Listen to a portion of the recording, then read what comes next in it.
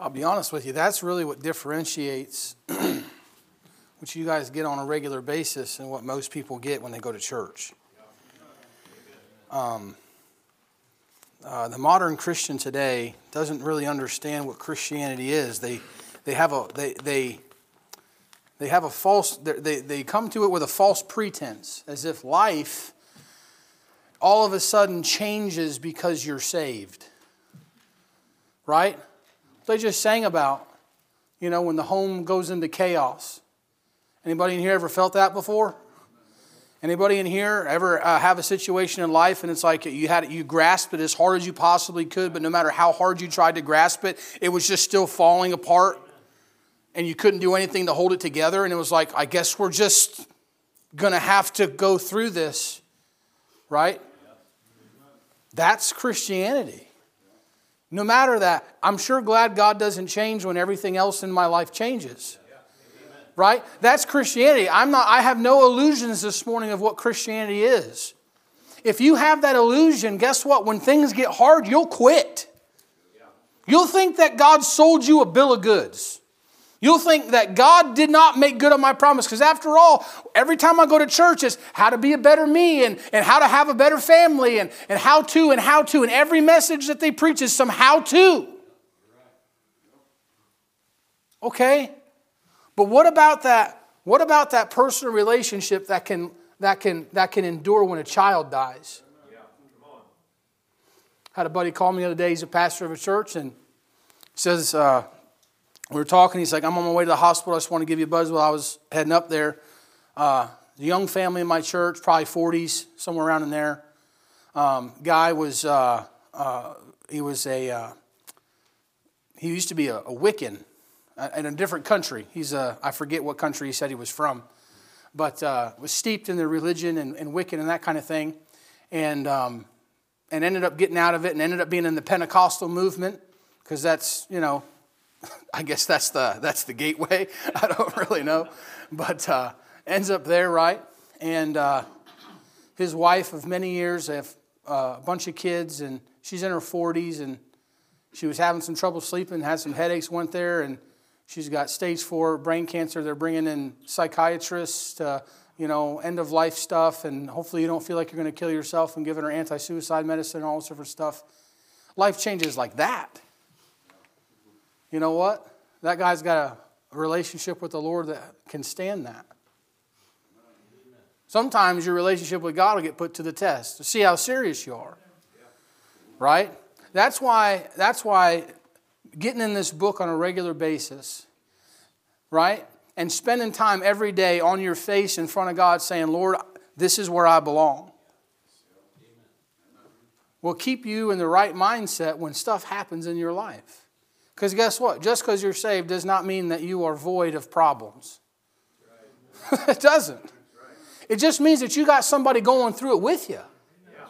It just means that you know that when this thing's all over, no matter the worst thing that can happen to me, where do I end up in heaven with Jesus forever? I end up with a sinless body and a sinless mind and perfection forever. I end up in a place where I have not seen nor ear heard nor entered into the heart of man all the things that God had prepared for them that loved Him.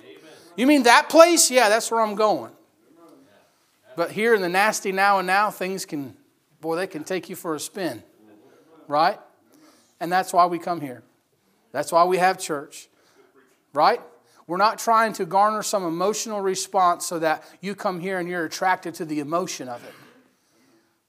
You know what? You should be attracted to the substance that you get from the book, the substance that you get from the singing, the hymns. Those are all things that are designed to feed your soul. And guess what? The whole thing is designed to put your flesh down. Because after all, who wants to get out of bed on a morning that's, 0 degrees outside and roll out of bed and come here and get dressed and make it look like you're happy to be here, with your suits and ties on, and some of you rolling in here however you could get out, and praise the Lord you came. You don't have to wear a suit and tie. I'm glad you came, right? But the fact of the matter is, why do we do that? Because you put your flesh down. And when your flesh gets put down, maybe your spirit and your soul can get something. And that's hopefully what the Lord will do this morning. I want you to take your Bibles and turn to a passage I have never heard preached before. And I'm not saying that because I think, well, I'm going to preach this for the first time. Somebody's probably preached this way better than I can, and I'm sorry. But turn to Numbers chapter 5. Numbers chapter 5 this morning. As I was reading through my Bible and my daily Bible reading a few days ago, I came across some things in this passage and couldn't shake them, and I saw some things come together, and I thought, well, maybe this will be a help and a benefit. But I'll tell you, the passage is is a little difficult. But if you have cable television or if your kids watch Netflix, you probably have no problem with what I'm about to read. So it is the Bible. There's nothing vulgar or anything like that that's going to be brought out here this morning. But the subject matter, we will probably transcend the subject matter. So let's start in verse number 11. Verse number 11. And the Lord spake unto Moses, saying, Speak unto the children of Israel, and say unto them, If any man's wife go aside and commit a trespass against him, and a man lie with her carnally, and it be hid from the eyes of her husband, and be kept close, and she be defiled, and there be no witness against her, neither she be taken with the manner, and the spirit of jealousy come upon him, and he be jealous of his wife, and she be defiled, or if the spirit of jealousy come upon him, and he be jealous of his wife, and she not be defiled, then shall the man bring his wife unto the priest, and he shall bring her offering for her, the 10th part of an ephah of barley of meal. He shall pour no oil upon it, nor put frankincense thereon, for it is an offering of jealousy, and an offering of memorial, bringing iniquity unto remembrance. And the priest shall bring her near, and set her before the Lord, and the priest shall take the holy water in an earthen vessel, and of the dust that is in the floor of the tabernacle, and the priest shall take and put it into the water. And the priest shall set the woman before the Lord, and uncover the woman's head, and put the offering of memorial in her hands, which is the jealousy offering. And the priest shall have in his hand the bitter water that causeth the curse. And the priest shall charge her by an oath, and say unto the woman, If no man have lain with thee, and if thou hast not gone aside to uncleanness with another instead of thy husband, be thou free from this bitter water that causeth the curse. And if thou hast gone aside to another instead of thy husband, if thou be defiled, and some man have lain with thee beside thine husband, then the priest shall charge the woman with an oath, with an oath of cursing, and the priest shall say unto the woman, The Lord make thee a curse and an oath among thy people, when the Lord doth make thy thigh to rot and thy belly to swell. And this water that causeth the curse shall go into thy bowels, to make thy belly to swell and thy thigh to rot. And the woman shall say, Amen. Amen. Heavenly Father, this morning, maybe an obscure passage to some, a pretty rough passage for anybody who reads it. But Lord, I believe that there might be something here for us here this morning. And so, Father, as we try to navigate this passage, I pray, Father, that you put your hand on me and help me to preach. Father, I pray you'd wash me in the blood of Jesus Christ and give me strength and give me the understanding, Lord, that is needed to dissect this passage. And Father, I pray that all that have come out here this morning would not have rolled out of bed and got dressed and fought the cold to get here in vain. Father, I pray that we leave here with a little bit something that we can hang our hat on, a little bit of something that will help us down the road a little further, draw us just a little bit closer to you, and help us in our everyday life. And so as we open this time, we pray that you would have the full preeminence, and God, that you would deal with people as you see fit. And we ask it now in Jesus' name. Amen. Amen. You may be seated. As I said, probably not a passage that you hear too often read out loud in church. Right? I remember I read this passage when I was familiar with it in Bible college. And of course, you saw the ending of the passage here where it talks about the woman who takes part of this offering. And if she's guilty, it causes her belly to swell and her thigh to rot. Well, I was working at a Chick-fil-A one time down in Pensacola. And there was a girl there, and she was my supervisor, which, whatever, you know. And so I walk from the kitchen into the front, and nobody was in the store at the time, and she was doing this stupid dance. This is before TikTok dances were a thing, so this was the stupid dance at the time. And she was sticking her leg out and doing something dumb, and I was just like, what are you doing? She's like, I'm doing the stanky leg. Anybody ever heard that before? Don't raise your hand. Yeah, praise the Lord. None of you have ever heard that before, nor should you go look it up. Amen? But she was doing this dance, and she's like, yeah, they call it the stanky leg. I was like, that's in the Bible. She was like, what? I said, yeah, the stanky leg. It's in the Bible. She's like, where is that in the Bible? I said, when a woman commits adultery on her husband, and they have to put the bitter water in there, it causes her thigh to rot. It's a stinky leg. He's like, you're an idiot. I thought it was clever. I mean, I was like, yeah, there we go. That's a good one, right? But this passage is showing us an offering, and there's many offerings set up in the Bible. Of course, you know that. And this particular offering is for a very specific scenario that can take place in a marriage. And it's called the jealousy offering. The jealousy offering. And you know something? It's funny because jealousy is a pretty wild subject when you start to break it down in Scripture. You know that? I believe every one of you in here know what it's like to feel jealous. I believe everybody in here at one time, that spirit of jealousy has overtaken you in some way, shape, or form. And you get that thing that comes with it, and you just like feel uneasy, you feel angry, and you feel like you got to react and you got to do something. That spirit of jealousy can overtake somebody. And here's the thing. The definition of jealousy is basically just this. Says not wanting to share something or someone you love or care for. That's pretty fair, right? My first knee-jerk reaction was how does jealousy compare to envy? Right? Because a lot of people say it's the same thing. Well, it is not. It is not the same thing. Envy is rooted in covetousness. Envy is rooted in I look at my neighbor and he gets a new car, right? And you go, man, I like that new car. Right?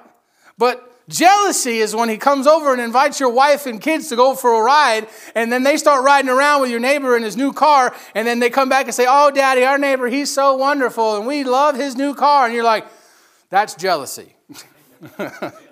Right? That's jealousy.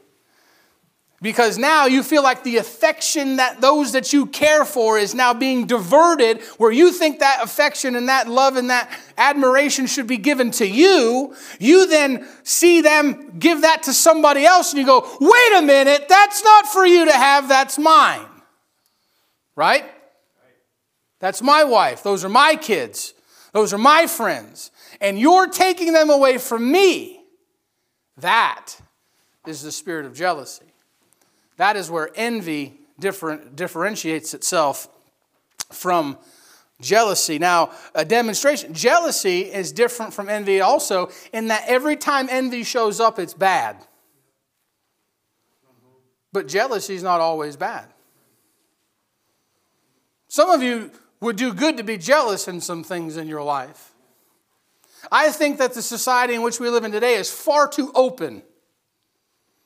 Far too open with relationships and friendships and all these kinds of things. And it's like you just let the things that you care for just willy-nilly get exposed to whatever they want to get exposed to. I think maybe you should be a little more jealous of the things you care about in your life and hold them and protect them just a little bit. That would do us good. Now listen, jealousy, just to show you how it's in a good thing, it's a picture of God if you weren't aware. The Bible tells you over there in Exodus chapter 20 and verse 5 that he says, I am a jealous God.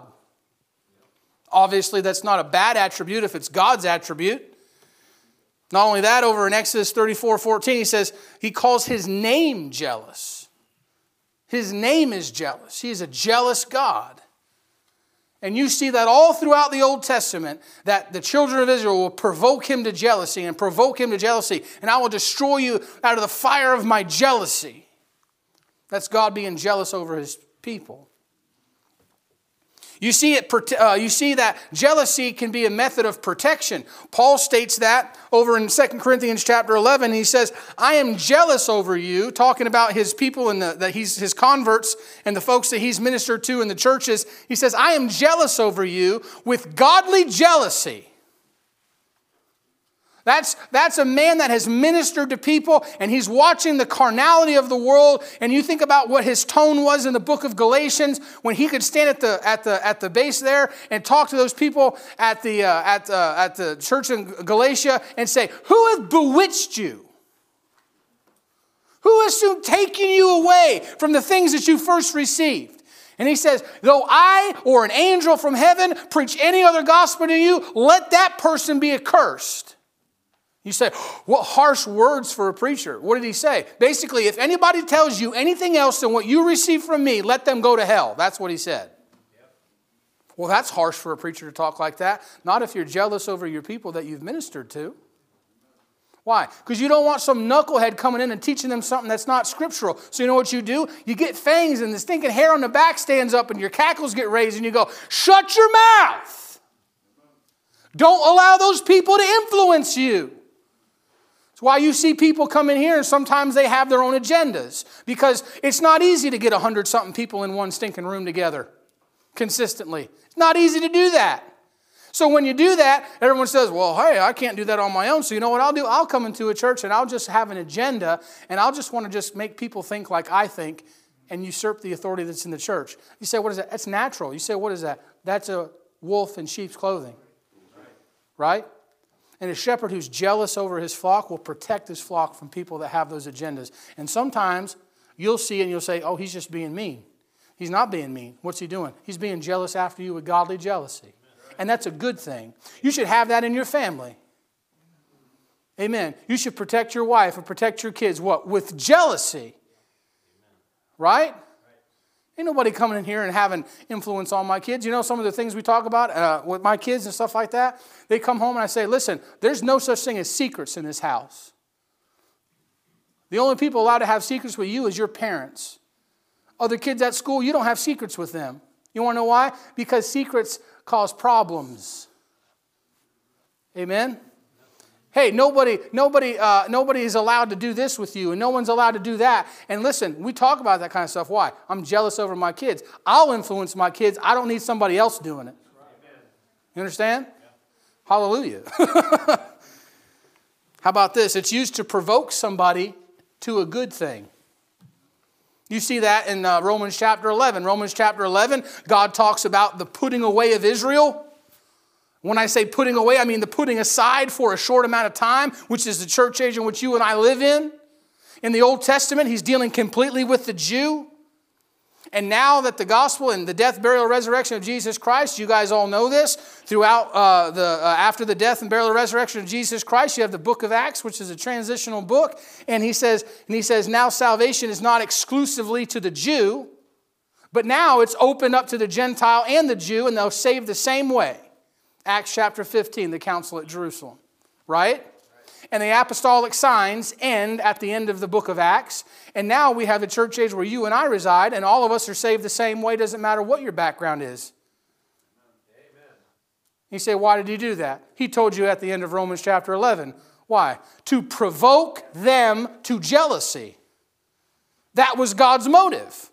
Back in the Old Testament, when the nation of Israel was acting up, he took the nation of Israel and he set them aside and let them to go after their enemies. And he says, "I will provoke them to jealousy with a foolish nation." Because nothing provokes the nation of Israel more than when they know that they're the chosen people. They are the apple of God's eye. And then all of a sudden, he spends all his time with a bunch of Gentile dogs. Right? He's trying to make them jealous. You want to know why he's making them jealous? Because there's going to come a time here, not before too long, all of you in here is going to hear a trumpet sound, and we're going to get out of this stinking place. And then all of a sudden, guess what? The door opens back up to the Jews, and they say, "We done messed up. He was our Messiah the whole time, and they got to go through the tribulation time, and you ain't going to be there for it." And he's provoking them to jealousy in a good thing. But, and we all know this, although that there's a good side to it, we also know there's a bad side to it, because not only is it a picture of God, not only is it a means of protection, and is it a means to provoke someone to good works, jealousy can also be very petty. Anybody saying amen to that? No, you're not. Everyone's looking down right now. Why y'all looking down for? Jealousy can be petty. You can be jealous of stupid things. Right? You can be jealous of folks you shouldn't be jealous of. I know guys, man, they got their wife on such a short leash. Heaven forbid she say hello to somebody.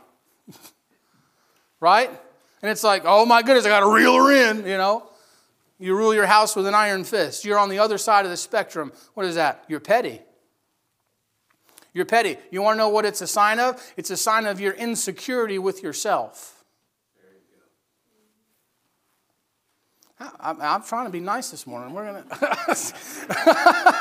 It's a sign of insecurity. When you're not secure in your own abilities, if you're not secure in your own manhood, if you're not secure in what it is that you're doing, you know what you're going to do? You're going to become jealous of people that you feel are infiltrating your life and are going to interject in your life the way you don't want to. And the minute you think you're losing control, you get jealous and you get mad. That's how jealousy is demonstrated in the Bible. You say, how is it demonstrated? What about Joseph and his brothers? Right? Here's Joseph. He's his daddy's favorite, gets the coat of many colors and all this stuff. And what happens? His brothers get jealous. His brothers get jealous. And they create this big plan to take Joseph out. What about this? Cain and Abel. Cain and Abel. Here's Abel. What's he doing? Just what he knows to do to please God. And God acknowledges his offering, and he rejects Cain's offering, and what happened? Cain got jealous. Which brings me to my third thing. Jealousy, there's a danger in jealousy. You know what the Bible tells you in Proverbs? That jealousy, listen, is the rage of man. Jealousy is the rage of man. And it says, and he will not hold back in the day of vengeance. Say, why is that important? Because the Bible tells you that vengeance is of the Lord. The Bible tells you shouldn't worry about seeking vengeance. But see, when you're ate up with jealousy, that rage naturally comes with it. You want to do an interesting Bible study, look up the word jealous and then watch how many times fury, rage, and fire and wrath are associated to that word.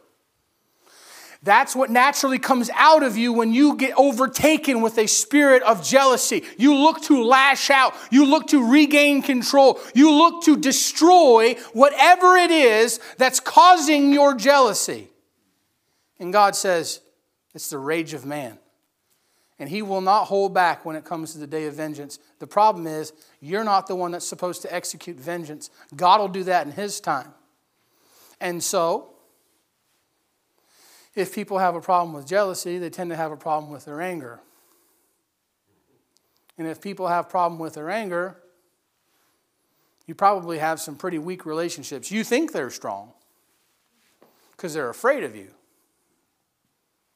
But the minute they have an option to go or stay, they will choose to go. Because you really don't have their respect, you have their fear. Does that make sense? Does that make sense? You see, everything in the Christian life is a balance. You can be jealous up to a good point, but then you can be jealous over here, and it causes all kinds of problems. There's a couple things in this passage I want to point out about jealousy this morning, and hopefully you'll get some help out of it. Obviously, can I say this? We don't have a jealousy offering anymore. If you got a problem with your wife, gentlemen, do not come up to pastor and be like, hey, I'd like for you to make up some water for her to drink, and I want to see the truth. We ain't doing that. That ain't a part of what this is. But there's some practical things that I can see about jealousy and the people that are involved in it that I think we could learn from. First thing I want to show you here is in verse number 13. I want you to take note of the actions of the accused. In verse number 13, it says, and if he be hid from the eyes of her husband, and be kept close, and she be defiled, and there be no witnesses against her, neither she be taken with the manner. Can I say this? This jealousy that her husband is feeling did not just come out of nowhere. Right? There was actions in this woman's life that caused him to become suspicious of her behavior. And so, if you are in a position where you answer to somebody, there's a good chance that maybe you have to be careful of how you act. Okay, let me just, before we break down completely and say, well, see, there he is, the male chauvinist pig. I can't believe he just said that. Can we just divorce it from the husband and wife for just a second? And can you see that in the Bible, the husband represents a position of authority and the wife represents a position of submission? Can we all agree to that and not go crazy? Amen. Thank you. I would love the class participation this morning. Everyone's looking at me like, where are you going? Listen, you have to be careful, right? Because your actions can be perceived a certain way. Is that fair?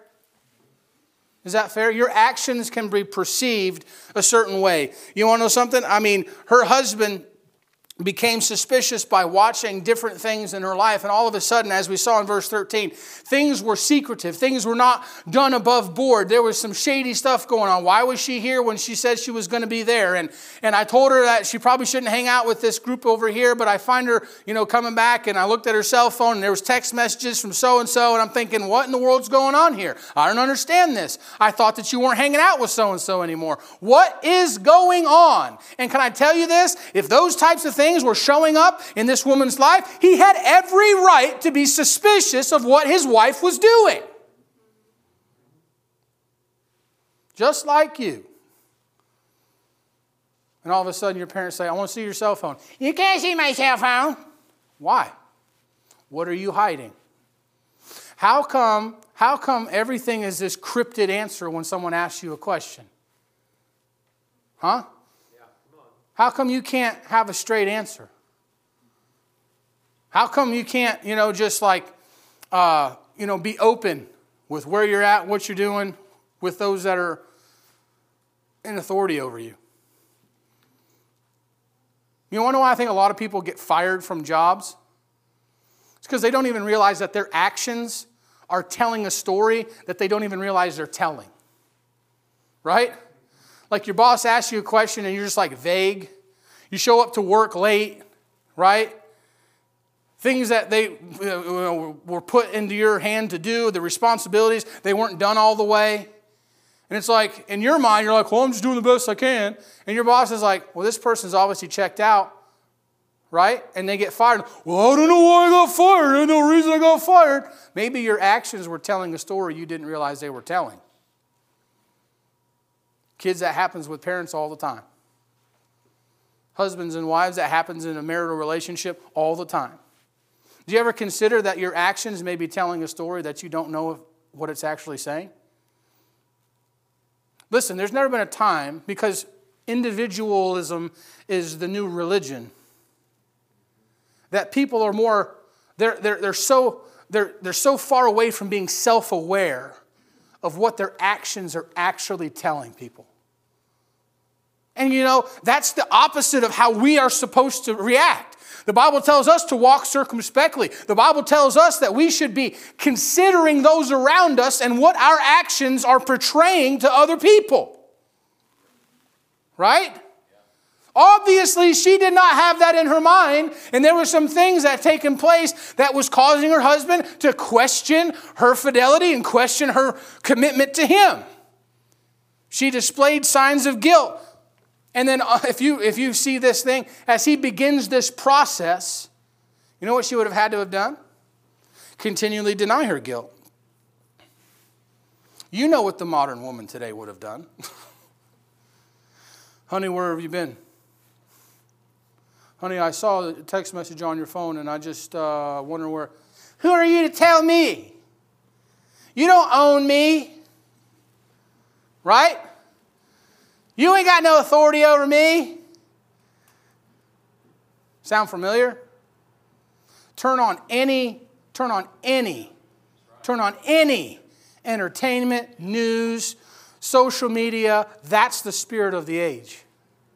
You have no right to accuse me. You have no right to judge me. You have no right to call out any of my behavior. That's none of your business. Can I say that that same attitude has permeated the churches too? You have no position to ask me or tell me nothing. Right? But anybody in here who's a member of this church, you had to be voted in as a member of this church. Right? And in so doing, we have constitution and bylaws of how we conduct ourselves. Now listen, this is not a cult. We don't send cameras home. We don't have like a running tally of who shows up and who doesn't. That's weird. Okay? That's weird. But you know what? If you miss 3 Sundays in a row and somebody comes up to you and says, hey man, been missing you, where you been? Well, I don't know why you're putting pressure on me. What are you talking about? I thought we wanted to encourage each other in a good thing. Well, everybody's putting pressure on me. Why do you feel that way? Why do you feel like everybody's looking at you? Why do you feel that? Is it maybe because your actions are causing an internal response? And now all of a sudden you think everybody's judging you and you think everybody's after you and everybody's trying to nitpick your life? Why is that? You guilty of something? No, I'm not doing anything. Just deny it. Just deny it. Just deny it. Just deny it. Everything okay? Everything's fine. Everything's fine. How's the family? They're fine. Everything's fine. Nothing's wrong. Stop looking into this. And they deny and they deny and they deny and they deny. You know what? People who are guilty deny everything. So how do you know? I was a corrections officer, man. I have never met a guilty person in jail. Never. Everybody ever come into jail, they're like, I didn't do it, man. I'm stinking cops. They planted it on me. Sir, you ran away from police and beat them with an iron. Yeah, but they started it. Sir, they found 20 pounds of marijuana in your trunk. Somebody else, I was just renting the car. Right? There's a girl one time, she was locked up. We were doing jail check one night, and she said, Officer Baiano. I said, yes, ma'am. She says, when I get out of here, I'm going to write a book of how I am a product of my circumstances. And I said, no, you're a product of possessing methamphetamine. That's what you are.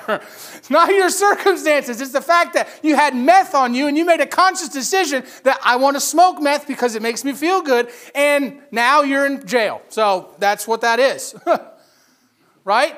Deny, deny, deny, deny, deny. Just the fact that you deny guilt doesn't mean you're innocent. Right? There's no church police. But can I just admonish you in this? What is your actions telling people?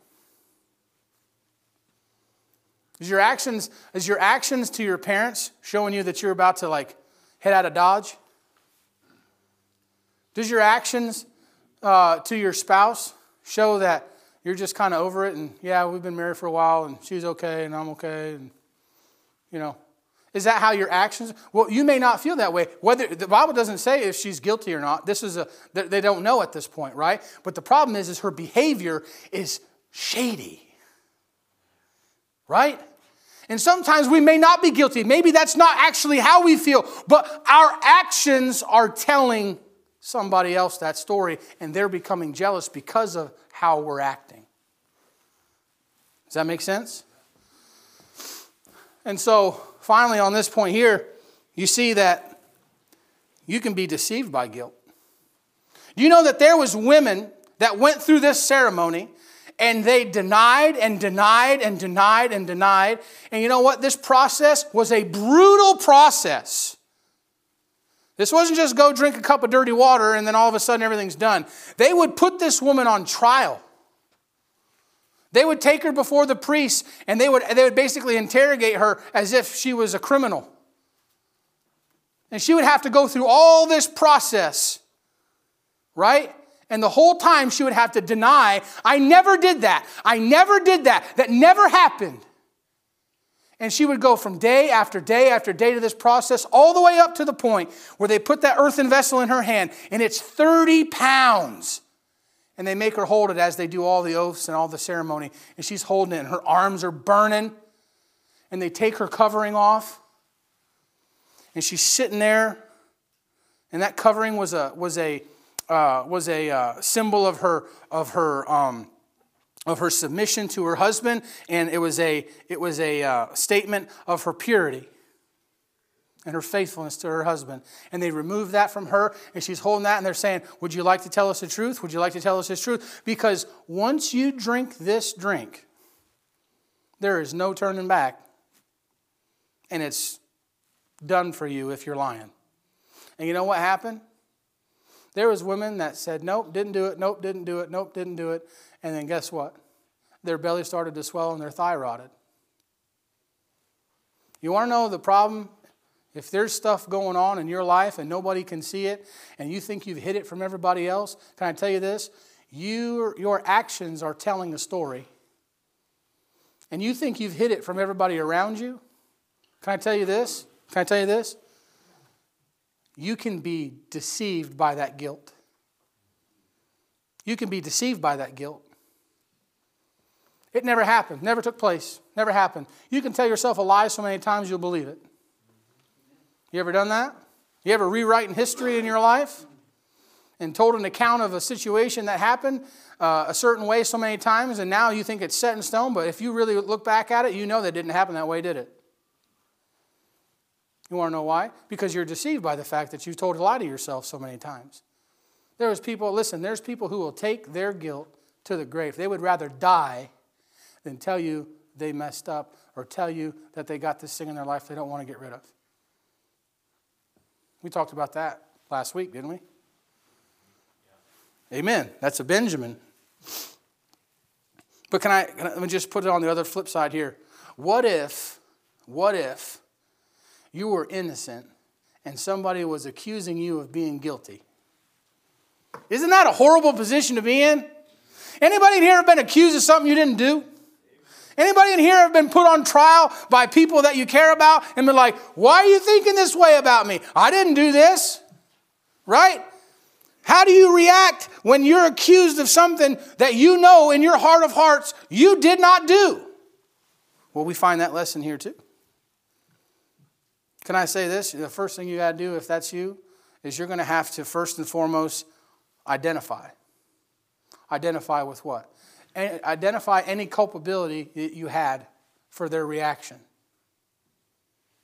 You see, the majority, the day is if you actually didn't do anything and somebody has an opinion, then I have to address that and I have to argue with them and we have to break fellowship and everything has to blow up and the family blows up and the relationship blows up and the friendship blows up because after all, you are wrong and I am right. But if you could be the mature one and say, "Okay, well, let me identify if I have any culpability in this." Right? Maybe I did do this and I can see how that would cause you to think that. Right? Maybe there was something that I was doing that would cause you to think ill of me, and for that I'm sorry. But see, we don't do that. We fight till the death. Right? They were wrong. I was right. I never did that. Can you identify any part that you had in that circumstance at all? Can you identify any part? Right?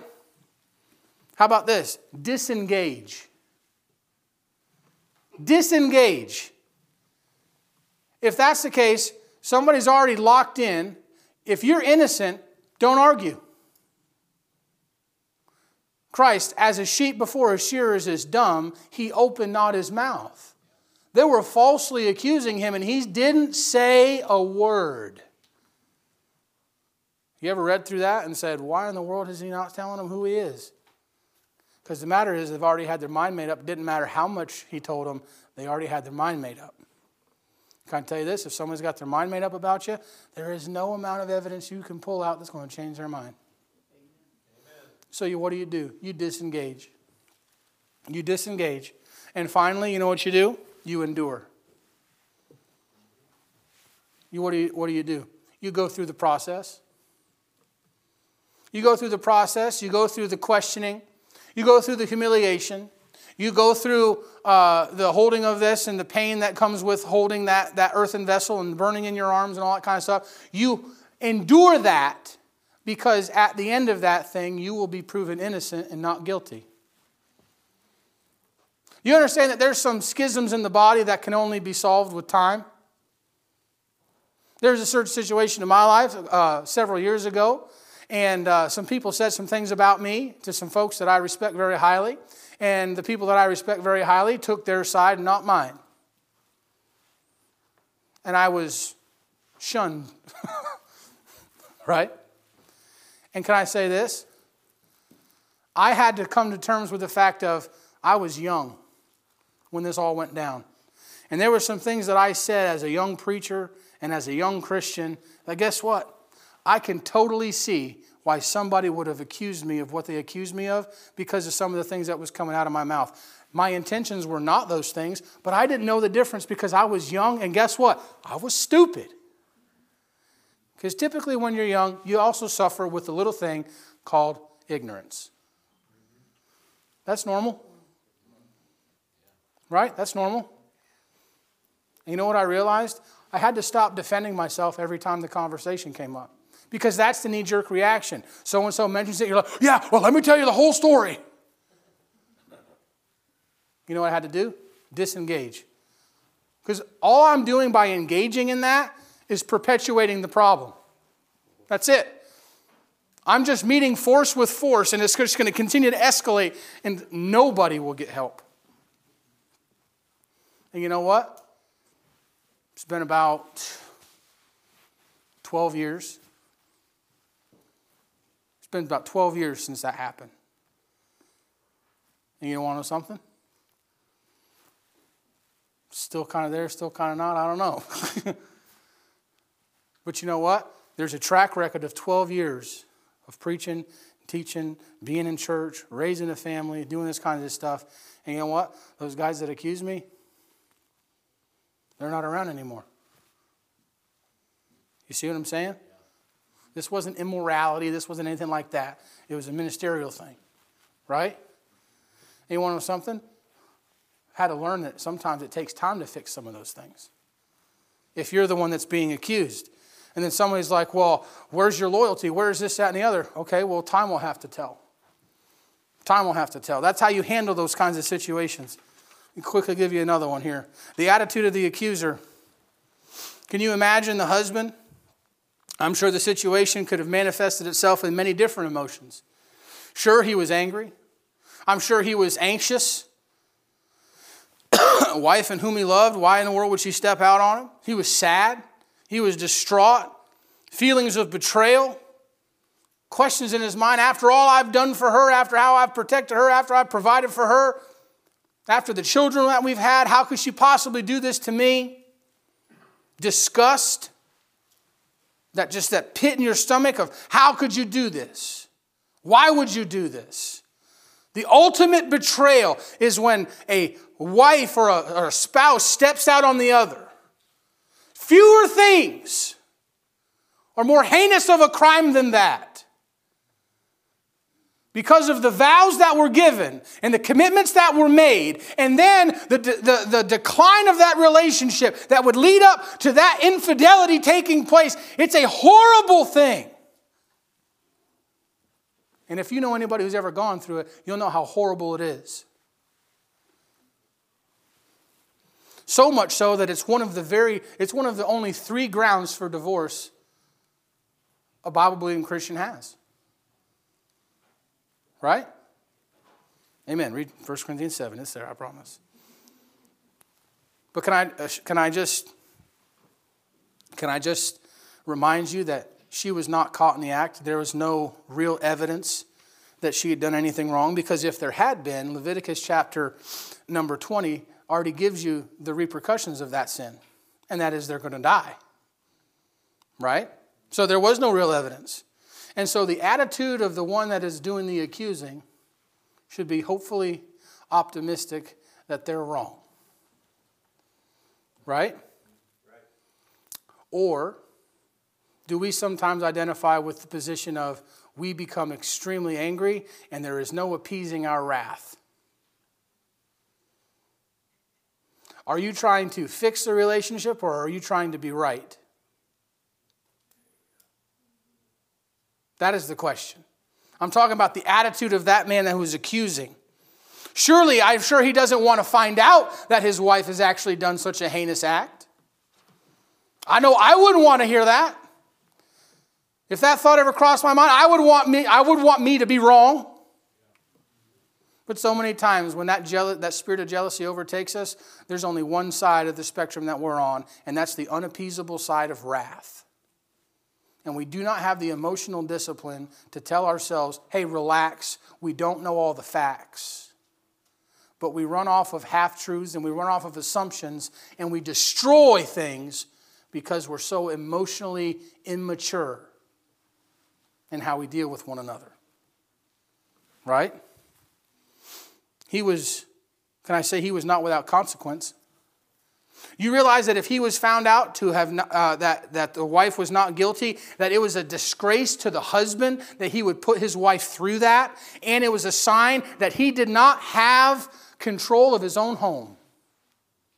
And he would be ostracized, and he would be looked down on.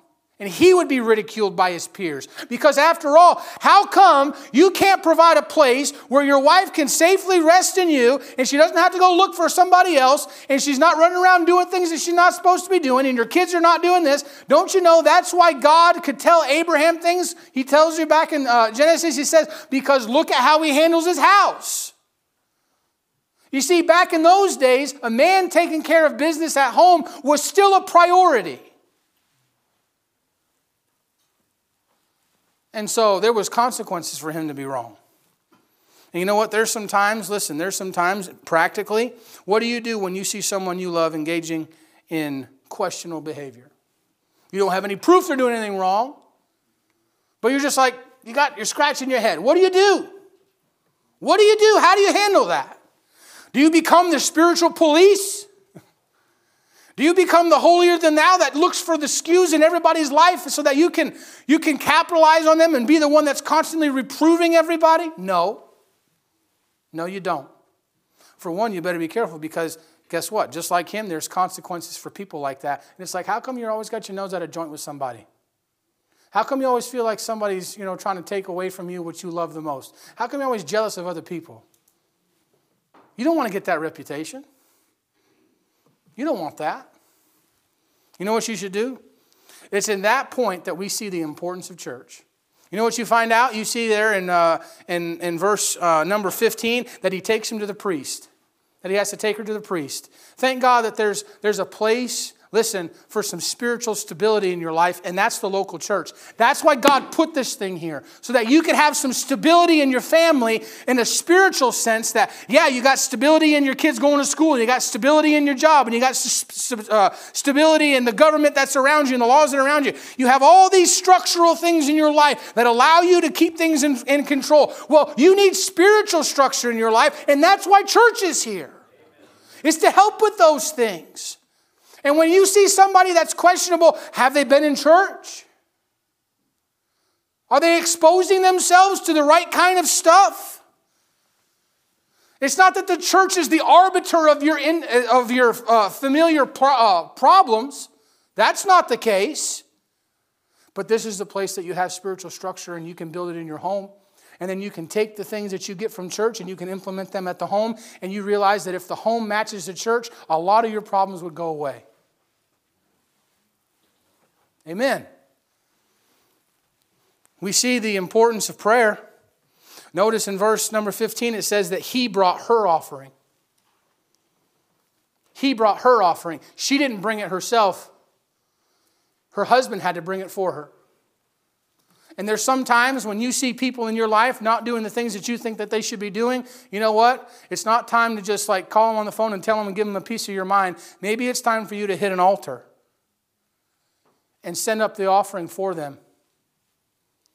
And say, God, I don't know what's going on, and I don't want to really interject myself here. They're old enough to make their own decisions now. I can't control. Hey, listen, I can't control my wife.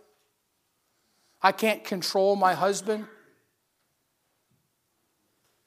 Go ahead and think that you can control your wife's spiritual relationship with God. You can't do it.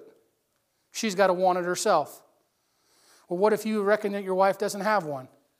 How many times have you been on an altar praying about it? You say, my kids are older, they don't have one. How many times have you been on an altar praying about it? She didn't bring her own offering. Her husband brought it for her.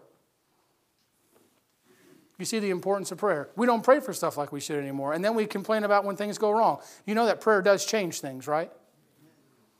Prayer does work. Prayer is actually a useful tool in your life.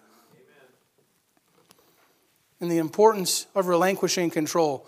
What does he say in verse number 16? And the priest shall bring her near and set her before the Lord. You know what you realize? You cannot change anyone. God has to change them.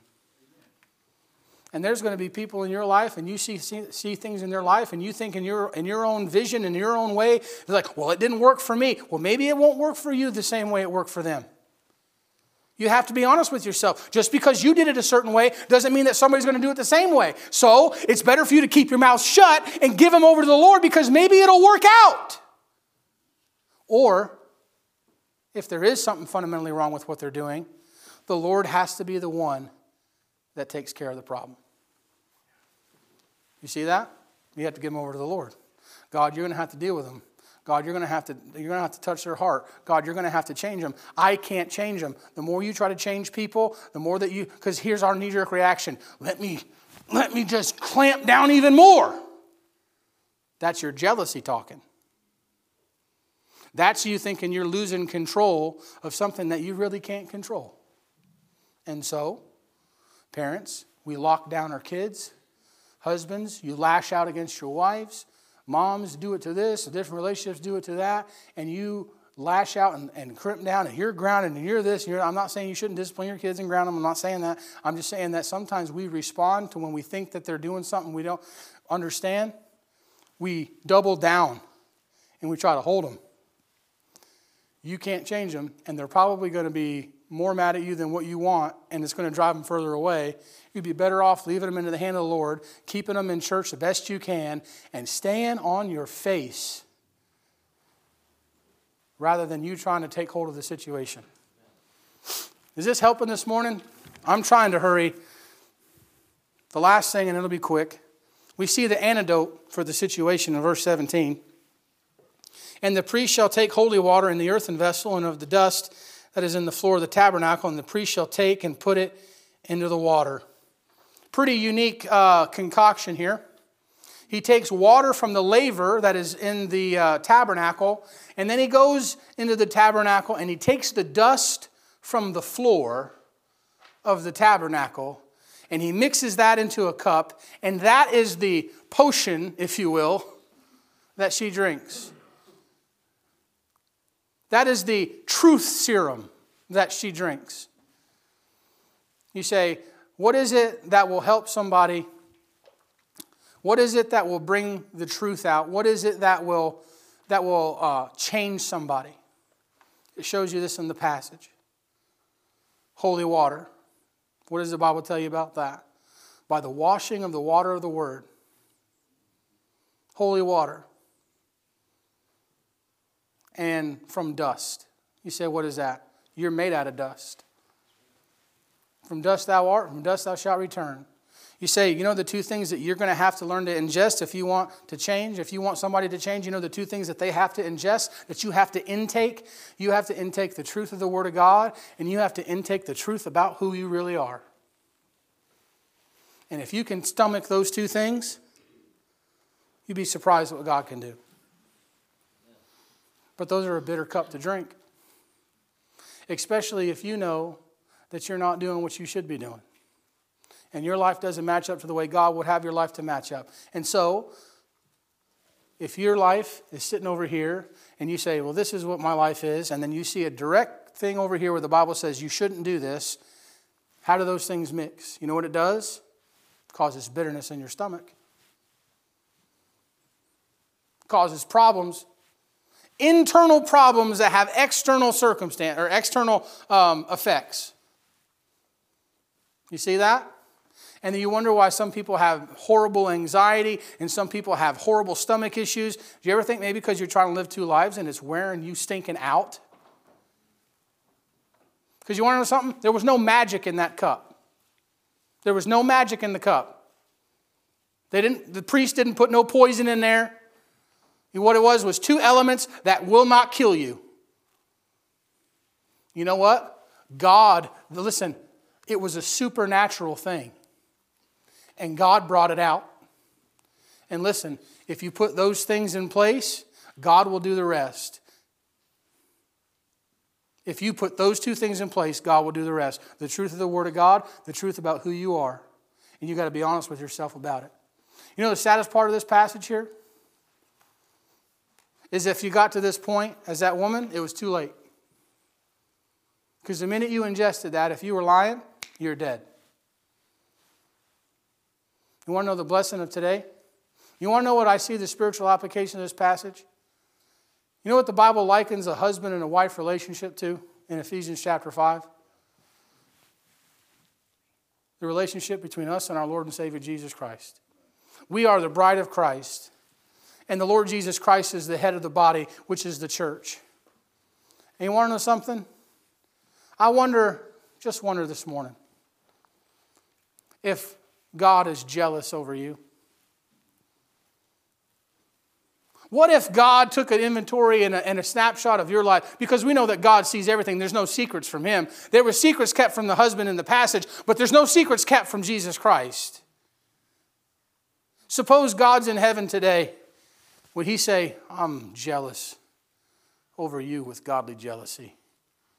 Because that love and affection that's supposed to be solely given to Jesus Christ, but yet some other thing in this world has got your attention and your love and your devotion, and it's provoking your Savior to jealousy. Is the Lord and Savior Jesus Christ jealous of you this morning? Let me ask you something. Is your actions causing suspicion on His end? Forget about me. Forget about preacher. Forget about the church. Forget about it for just a second. It's not about the church right now. It's about you and Jesus Christ. You miss a lot of church. You're missing this. You not reading your Bible. How come He hasn't talked to you in so long?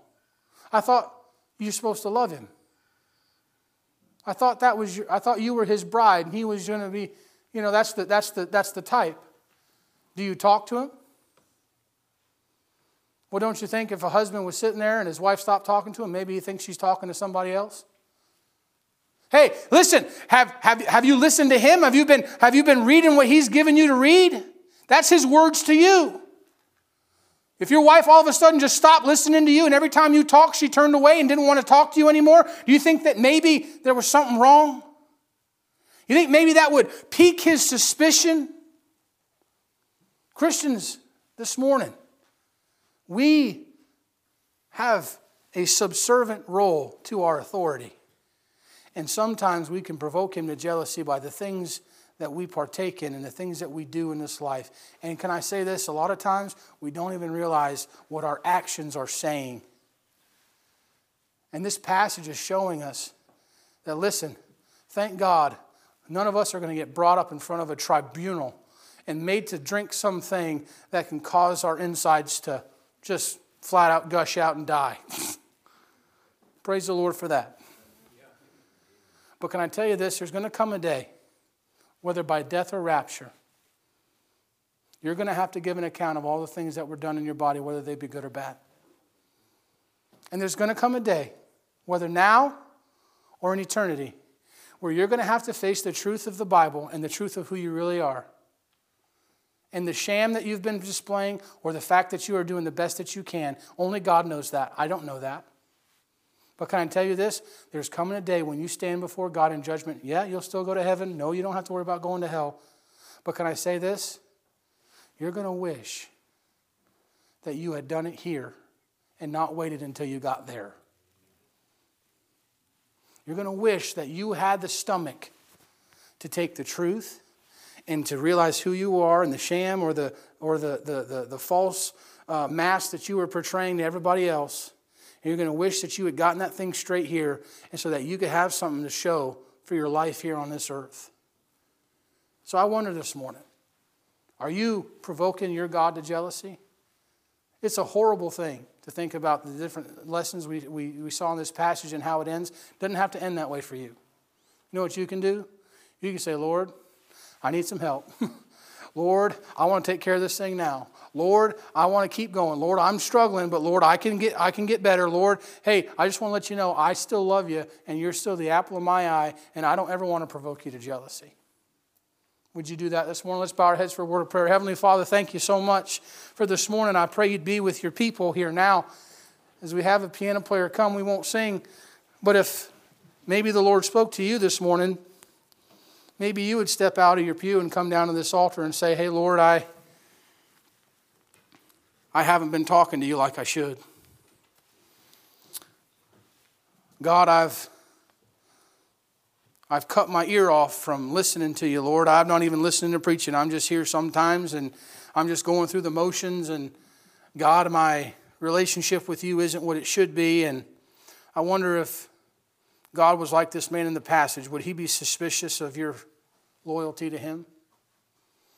Would he be suspicious of your love for him based on your attention given to other things in your life? Let's just take a minute. We'll just bow our heads. Our eyes are closed. Our heads are bowed. Some folks are at the altar praying. We'll just take a quick minute, and then we'll get to go. I know I went long this morning trying to get this out, but I feel like this could really help.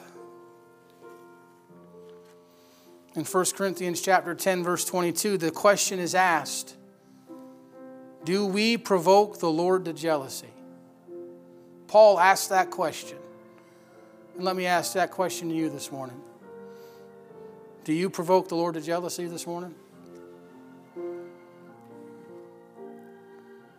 You say, Brother Joe, my relationship's never been better. In my Bible, I'm reading, I'm praying, I'm struggling just like everybody else. But man, I'm sure my relationship with God, we're together. Praise God for you this morning. Keep it up. Keep it up. Hey, that ain't you? Say, Lord, Brother Joe, I have not been doing what I should be doing. My Bible reading ain't what it should be. My prayer life isn't what it should be. My relationship with God is not better than it was when I first got saved and not better than it was before. And I'm struggling.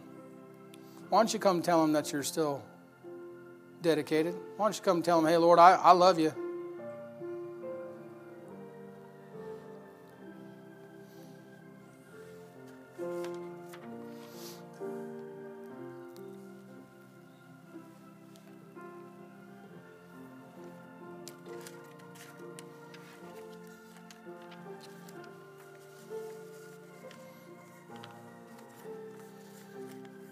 Some folks still praying. We'll wait.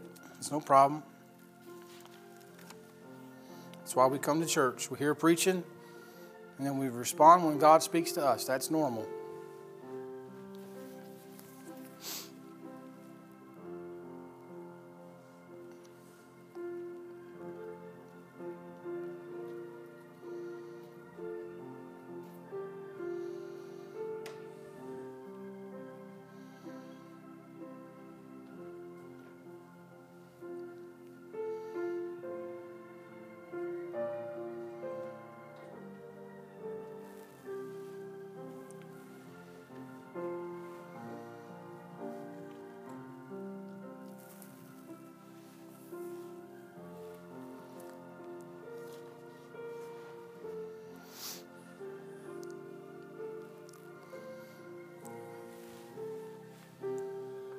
Heavenly Father, I want to thank you for this morning. I want to thank you for each and every person that got up and made the decision in spite of the cold and in spite of the weather, Lord, to roll out of bed this morning and get bundled up and come to church this morning. Father, I pray they don't leave here hungry. Father, spiritually, I pray they leave here with something that they can chew on for a little while, something that they can draw close to and think and muse on, and may it produce fruit in their life, God. Lord Jesus, I pray that you would bless our church and bless this afternoon, get our pastor home safe. And God, I pray that you bring us back here tonight, Lord, that we might hear from you again. we love you and we need this stuff. And so, Lord, I pray that you continue to give it. And we ask it in Jesus' name. Amen. All right, you are dismissed.